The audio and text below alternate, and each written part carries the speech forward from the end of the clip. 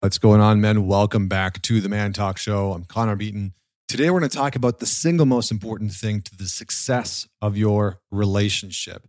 And this might be one of the most important elements to being able to lead in your relationship. Last year, I put out this video that's done incredibly well called How to Lead in Your Relationship, or 5 Steps to Lead in Your Relationship. You can find it on my YouTube channel. You can find it on my podcast. And I got a lot of questions from men asking me to go a little bit deeper into some of those principles. And recently I was having a session with a man, and we were working on some conflict that had come up in his relationship. And he said, every time that my woman gets a little fiery, some of her anger starts to come out, or she starts to get sad, like I find myself freezing up, or I become reactive, and it's hard for me to manage. And I said, okay, well, let's make this very clear. Your mission in your marriage, your mission in your relationship is to outregulate her. It's to outregulate your partner. And it's the same with your kids. It's the same with your colleagues, right? Your mission is to outregulate that other person. Now, what does that mean, to outregulate? And it's not to say that they don't have their own responsibility. It's not to say that you need to parent your wife or your girlfriend. It's not to say any of those things, right? So don't misinterpret my words, because I can hear the comments coming already. Like, I'm not my wife's father, or I don't need to parent my girlfriend. It's like, no, you don't. But you still need to regulate yourself, right? You still need to be in charge of your internal charge. So what does it mean to regulate yourself? Well, if you just look at the definition of to regulate, it means to control or to maintain. And I like the word maintain here. Maintain the rate or the speed of a process so that it operates properly, okay? To maintain the rate or a speed of something, a machine, a process, etc., so that it operates properly. Now, what does that mean for us? It means that we need to maintain the internal rate, the internal speed, the internal experience that we're having so that we can operate properly in a conversation, during a conflict or a disagreement, in a sexual interaction. One of the main challenges that a lot of us men have, and I've been working with men from all over the world for a decade, I see this happening all the time, is that they don't have good, and I fell into this category as well, I'm not excluding myself from this, that we don't have good maintenance over the speed at which things are happening internally. So we have this internal charge, right? And you can think of it as like an electrical charge. And that's your normal state of homeostasis. And when you start to feel more stressed, that charge starts to go faster. Your heart rate starts to go up. Your breath rate starts to go up. The amount of thoughts that you start to have, those start to go up. And so our work is to what's called down-regulate, sort of the clinical term, which we'll talk about in a second. But our work is to be able to reduce the speed at which everything is happening within us. Reduce the speed of our breath, which in turn is going to reduce the speed of our heart rate, which in turn is going to calm the mind, right? It's literally going to settle the storm of the mind, all the thoughts that are racing through. Should I say this? Should I say that? I disliked what she just said there. And it's going to temper the emotional charge, the rate at which and the intensity at which your emotions are coming through. For most of the guys that I work with, I'm like, okay, walk me through the process of what happens when your wife or your girlfriend says something or does something that causes you to feel angry or disrespected or upset, or she's upset with you, right? Or she's just upset about something that happened with her mom or one of the kids or something.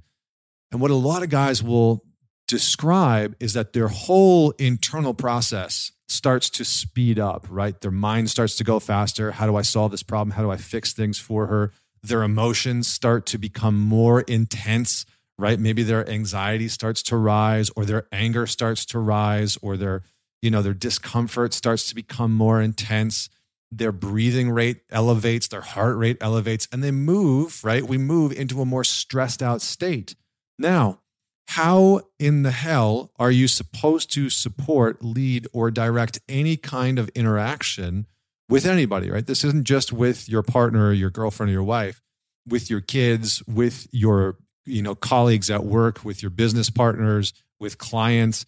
how are you supposed to guide or lead any kind of interaction when you are in this naturally stressed out state? So what do? Well, the first thing that we need to do is we need to slow down our breathing. Your breath is in many ways the dial that over a little brief period of time can turn up your heart rate and can turn up the stress response in your body. This is why this sort of cliche saying of take a deep breath is actually kind of accurate. Now, there's a type of deep breath that is going to help you specifically, and there's deep breaths that are going to cause you to feel a little bit more panicked, right? A little bit more stressed out. So how we regulate, how we start to maintain that speed is that as soon as we receive any kind of external stress stimulus, right? Our partner is emotional. Maybe she's angry about something that happened at work, or she's pissed off at one of the kids, or maybe she's disappointed that we forgot to do something, or her dad or her mom said something and she's upset. We immediately bring some of our focus and our consciousness and our awareness to the breath to be able to just check in. Okay, did I stop breathing just now? Can I take a deep breath? Can I slow down my breath rate? Can I tune into the experience, what I call the DFE, our direct felt experience? Can I tune into the direct felt experience of what I'm experiencing in this moment? Because if I'm disconnected from that, then there's no hope in hell that I'm going to be able to support my partner or navigate and traverse the intensity that my partner might be experiencing. So we move back into our breath. We slow down our breath. We maintain some focus and attention on our breath. And we tune into what we are feeling and experiencing in the body. And by doing this, we're able to articulate and regulate what's happening within our own experience. And this feels like safety to most women, right? This feels like I heard a woman describe it once as getting to sit underneath the shade of a tree after being in the sun for a long day.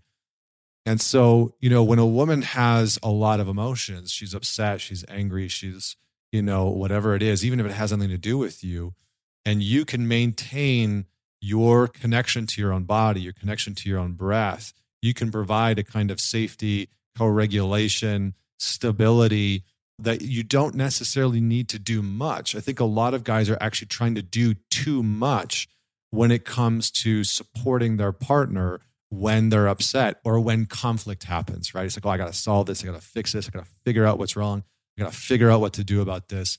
And one of the best ways that we can do that is by returning to the breath, slowing the breath down, tuning into our heart rate, tuning into the charge and the intensity in the body, and beginning to down-regulate that. And as soon as we can do that, we have more bandwidth, we have more capacity for our woman, for our partner, for our kids, for our colleagues at work, whoever it is.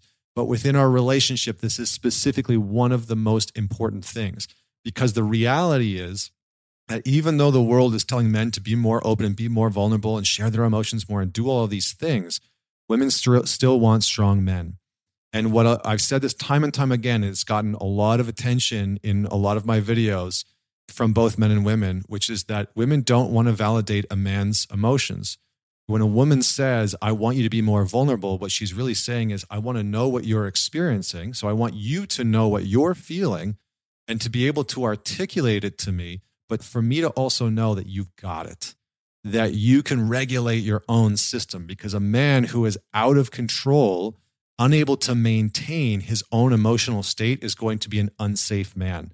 That man might leave, he might peace out, he might become violent, he might become, aggressive or abusive in some way, right? So there's a very real physiological threat that a woman feels around a man who is unable to maintain his internal emotional experience.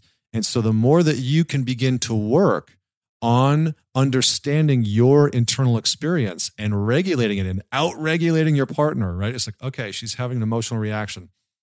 I'm going to breathe. I'm going to maintain a sense of peace and equanimity and calmness. I'm going to understand how I'm feeling, and I'm going to be with that while listening to what she's going through.